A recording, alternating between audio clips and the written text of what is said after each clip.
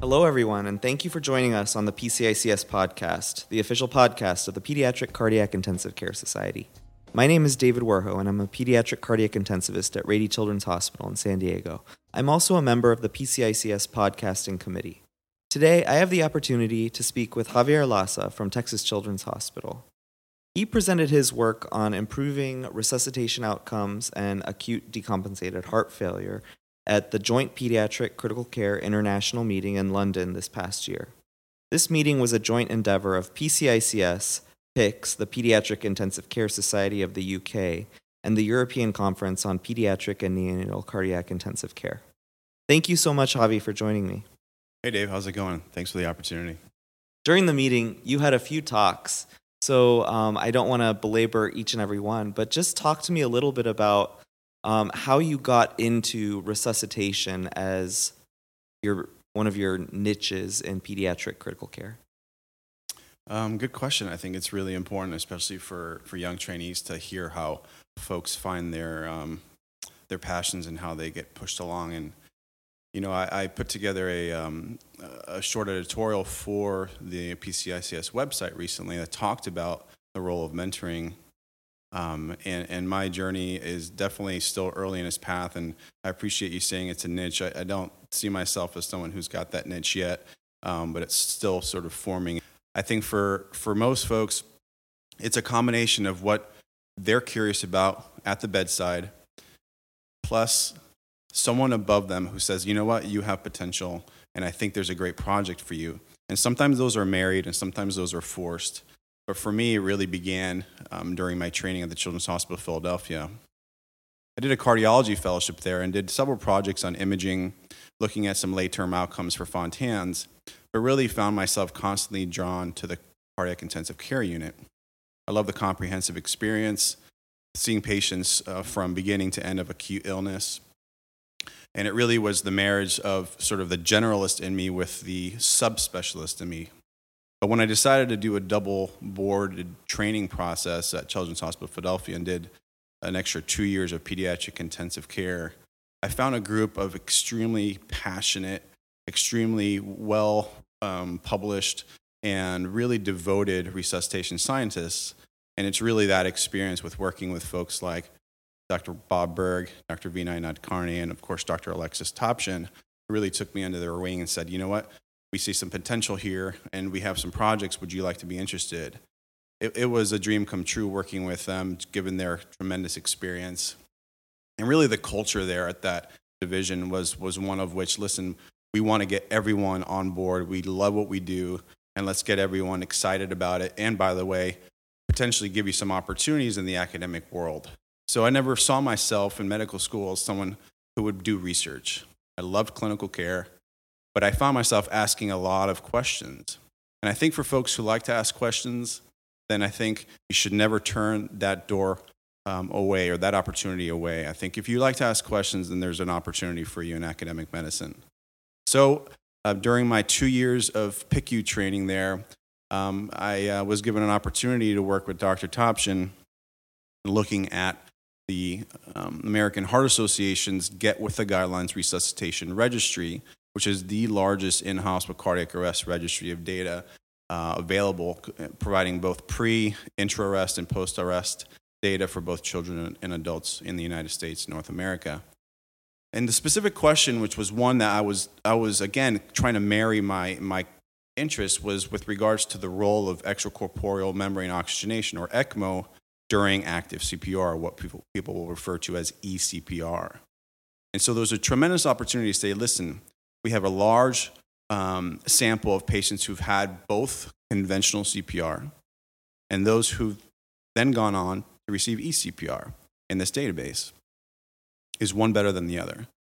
And that project really opened my eyes to propensity analysis. It opened my eyes to the value of registry data, and also opened my eyes to the potential of applying my clinical questions in a real-life science fashion. So tremendous opportunity to go ahead and do that. I had a lot of mentoring from folks who have a lot more statistical experience, and really seeing that project from beginning to end was what solidified my interest in pursuing potentially resuscitation science as a as you refer to, niche. And one of the things that strikes me, I mean, you're relatively early in your career, but and so am I, but just since training, there's been such an evolution in our understanding of CPR and resuscitation and eCPR, and even the AHA guidelines this year changed. So tell me a little bit about what you think the biggest evolution in our understanding for resuscitation has been in your career. Well, again, I think that I credit a lot of who I am to my training. And it's funny because this past weekend, before this joint meeting here in London, there was the American Heart Association Scientific Sessions and Resuscitation Science Symposium in Philadelphia. There's a chance to go back home, and I was invited to join Dr. Nadkarni and Dr. Berg and several of the other co-directors of the Children's Hospital of Philadelphia resuscitation team, including Dr. Todd Kilbaugh and Dr. Bobby Sutton, who held a full-day symposium really trying to create a new pediatric alliance or global alliance for resuscitation. And I really credit them for the vision in creating this concept. And they invited folks from around the world to join them at the Children's Hospital of Philadelphia to hear about cutting-edge, groundbreaking research going on right now in resuscitation science. For me, the take-home points from that day was the paradigm shift in how we think about CPR. It cannot be a one-size-fits-all approach. Now, in order to disseminate and educate both highly skilled in-hospital providers as well as laypersons in the community on the sidewalk, having a one-size-fits-all teaching program, or what we call the Pediatric Advanced Life Support, or BLS even, makes sense, completely makes sense. But as we dive deeper into understanding the different patient conditions, physiologies, and combinations, we need to understand that we can no longer have a rescuer-focused CPR approach, but more a physiologic patient-centered focus. We understand there's different etiologies for arrest, respiratory versus cardiac, versus arrhythmia generated versus compression from tamponade, et cetera. So there's different reasons why patients may arrest. And having the same approach in terms of how we deliver CPR may not be the best. And I think there's some amazing work being done by Dr. Bobby Sutton, in particular looking at the hemodynamic effects of CPR and how that can potentially be associated with outcomes. Dr. Bob Berg in particular has done some amazing work through a multi-center collaborative looking at hemodynamics during active CPR in a cohort of patients. And what they found has really changed our approach to both the function of chest compressions and ventilation, or the combination of those two, and potentially what we're seeing on the back end, which is return of spontaneous circulation rates as well as survival. And so looking at things like diastolic blood pressure when you have an invasive blood pressure measuring tool like an arterial line, looking at the end-tidal CO2, rather than just trying to compress to 1/3 or 1/2 the chest diameter, and making sure that you're pumping the chest at 100 to 120 beats per minute. We're seeing things in terms of real life that oftentimes we compress much faster, and oftentimes we ventilate much faster. And in some ways that may not be associated with harm. And so we're just scratching the surface with regards to changing how we approach CPR from a rescuer to a patient or physiologically appropriate and focused approach.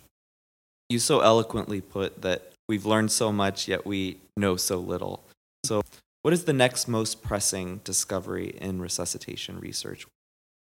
That's a really good question. I think that when it comes to how we practice CPR, for me, there's the very important role of high-quality CPR, but we still haven't defined that. And so how to define high-quality CPR with regards to the mechanistic and mechanical, as well as the pharmacologic approaches, which is a particular interest for me, as well as in the combination of respiratory therapies, when to intubate or to continue bag mask ventilation, the role of hyperoxia, the role of hypercarbia. So, I could keep going on about all the different things we don't have answers to, but for me, one of the most groundbreaking revelations was in hearing Dr. Jeffrey Alton recently at the American Heart Association and discuss the results of the Pediatric Cardiac Critical Care Consortium's Cardiac Arrest Prevention Quality Improvement Initiative. So this was a nationwide quality improvement project that really sought to do one thing, which was to stop doing CPR in our patients. And the only way to do that is to prevent the cardiac arrest. And we all can fully admit that there are patients where you just can't fully prevent a life-threatening sudden arrhythmia or sudden events that occur in our ICUs. But there are probably a percentage of patients who have a demise that begins at a point in time before the actual arrest, in which a potential intervention, either application of vasoactives, reduction of agitation or pain, and minimizing oxygen consumption, that in patients with marginal cardiac output, you can potentially prevent the arrest. And so this was a cardiac ICU specific quality improvement initiative. Full disclosure, I am a volunteer member with PC4, so the organization, I sit on their board. But I was not involved in the planning of the project, as well as Texas Children's, where I work, we were a control site. But I'm quite impressed with the work they've done, because they were able to show a 46% reduction in cardiac arrest amongst 15 sites participating in this quality improvement initiative. And that saved lives. I mean, that is a legitimate change in practice that said, you know what, we are going to make this a priority. We're going to come together. And the bundle elements really focused on teamwork, nursing empowerment and engagement, and communication about clear goals, as well as anticipatory guidance and shared mental modeling. And those are very, very cheap, very, very effective, and really don't require a lot of technology. They also included making sure you have co-dose medications during the highest risk periods available, and so you wouldn't have to wait for the epinephrine or adrenaline to be drawn up, for example. And then, of course, they also highlighted the important role of post-arrest debriefing to make sure every center discussed what happened and potentially things that could be done to improve the practice. And so these are again, low cost but high impact changes that didn't involve new technologies and really avoided CPR. And so, we can spend all day talking about the mechanisms and how to perform CPR, but really no CPR is better than quality CPR.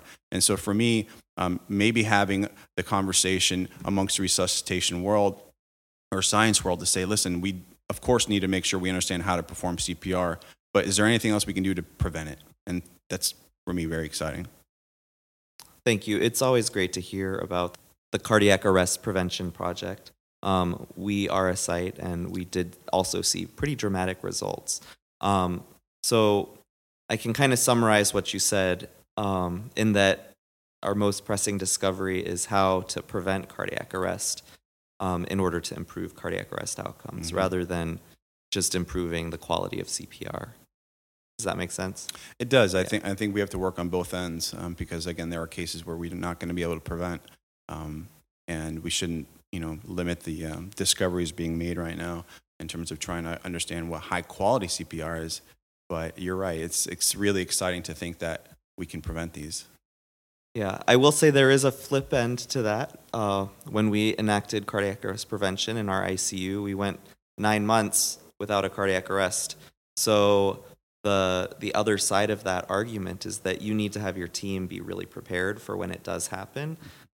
So talk to me a little bit about preparedness and training for reacting to these high stress situations, especially since we are still defining what high quality CPR is. Well, it seems like as the frequency of an event goes down in an institution, that is almost a call for increased frequency of simulation training. And I mentioned simulation training because there's so much work right now confirming how important it is to work as a multidisciplinary team in a simulated environment, whether it be high fidelity or low fidelity. And that potentially even low dose but high frequency training has been demonstrated, again, with some of the work by Bobby Sutton and the team at Children's Hospital of Philadelphia, that when it comes to performing CPR, for example, that rather than having training every 2 years like we're currently doing for our PALS training, that potentially on a quarterly or even more frequent basis, but shorter duration, and audio and visual feedback provided, chest compression training can actually maintain skills better. And so that could likely be applied to a full mock code simulation in which you're just performing this on a more frequent basis. And it doesn't need to be prolonged, but it can be short deliberate practice training sessions. And I think there's also some amazing work being done in the emergency room settings, demonstrating the important role of sort of rapid delivery and sort of deliberate practice simulation training to really make sure that folks are aware of their performance on a more frequent basis, so it stays sort of fresh.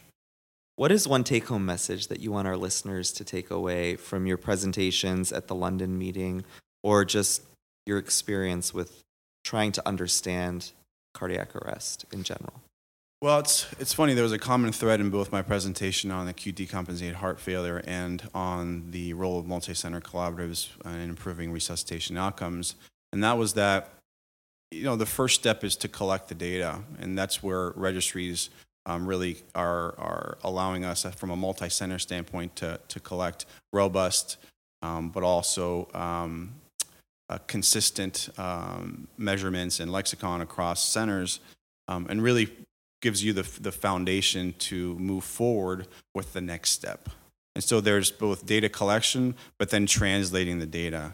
And you can translate the data in many ways. I think the new era coming to us now with regards to multi-center collaboratives is really the quality science era.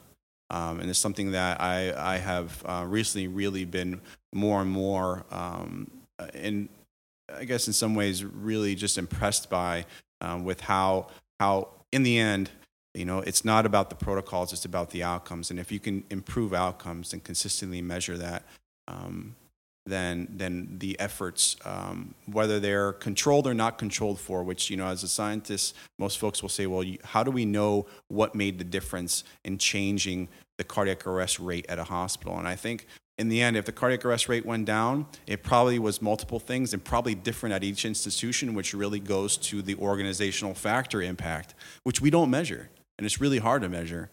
And so in the end, if you're moving the needle, if you're improving outcomes, whether it be by a very broad quality improvement initiative or a randomized controlled trial, at this point in time, I see the challenges in trying to do traditional science, and I think the quality science era is upon us, and we need to embrace it and really move forward.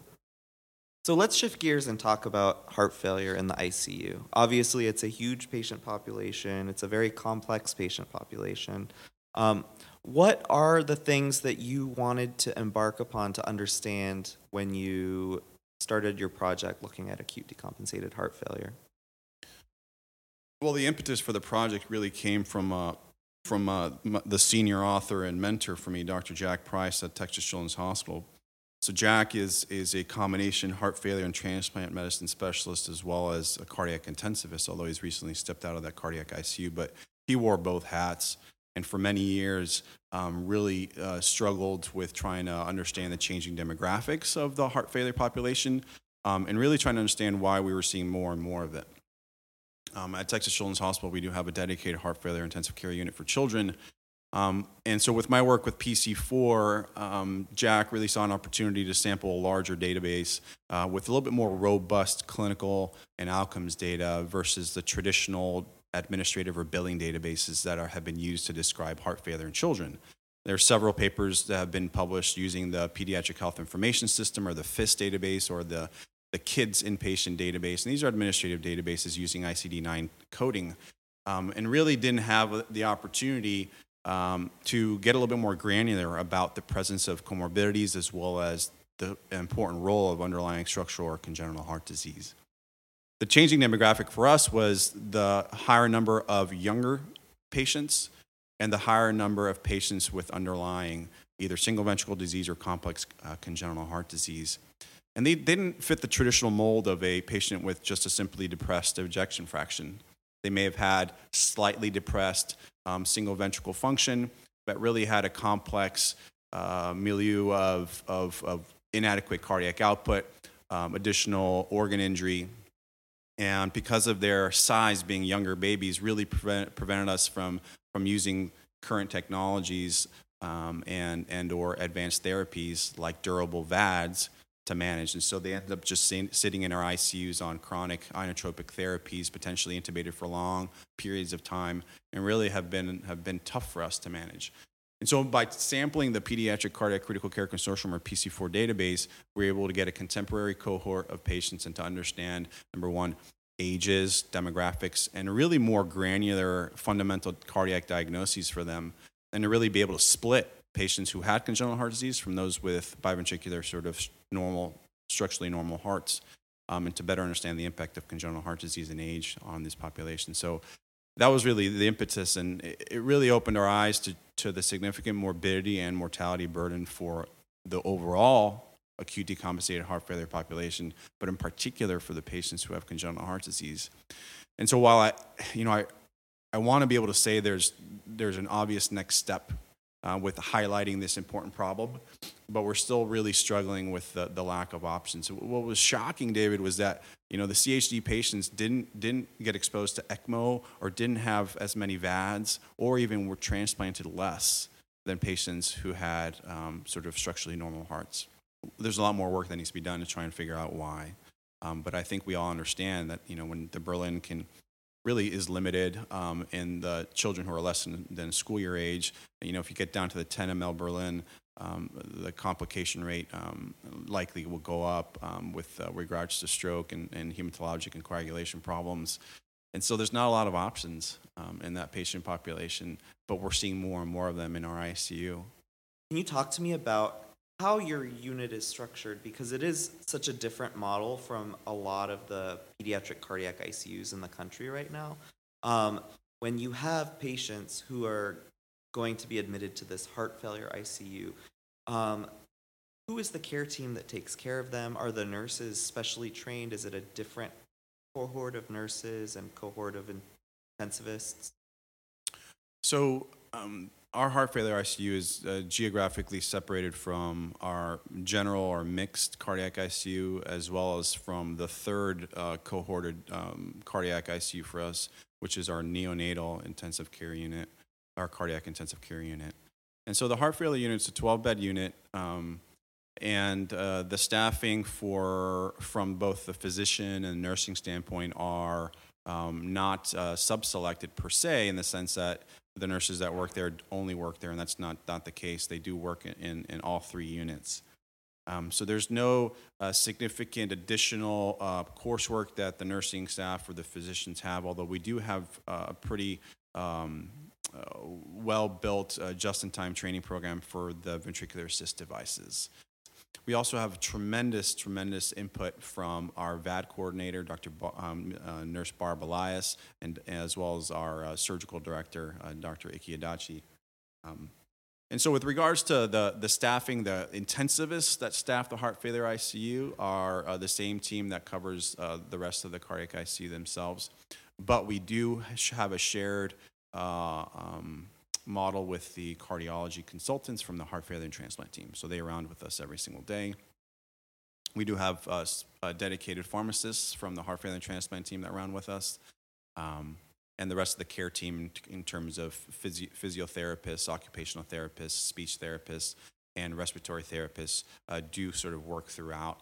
But we do have a growing need, and we'll probably be considering sort of a dedicated heart failure transplant rehabilitation model. And so I'm looking forward to hearing more from our team about that. It's really interesting to hear how things are done differently everywhere, and how potentially it might be really enlightening in the future to see how different care models might impact our patient outcomes. But can you tell me sort of what your next steps or next directions are for this project? Yes, it's a great question. One of the interesting findings that we had that we felt was going to be a potentially important target for a quality improvement initiative is the high burden of readmission rates, both to the cardiac intensive care unit and to the hospital after discharge amongst the heart failure population that we sampled. And so I think the next steps for us are going to be to potentially do a deep dive into the risk factors associated with readmission rates, both to CICU, or what we call bounce backs, as well as the hospital readmission rate, which we found was an all-cause readmission rate within 30 days of discharge, which was definitely higher for the congenital heart disease patients, but just high in general for this cohort. So we're looking forward to submitting a proposal for that to extend our work here. But in the bigger scale of things, I'm excited to hear more about an up-and-coming collaborative that's really paving the way for helping us understand both the role of ventricular assist devices and how to improve them from the care model for them through quality improvement initiatives, and that's called the ACTION Registry. And ACTION is really been spearheaded by Dr. Angie Lortz at Cincinnati Children's, and has tremendous support across cardiac intensive care units and heart centers, so much so that it's been recognized as one of the 5 founding registries for what's called the Cardiac Networks United.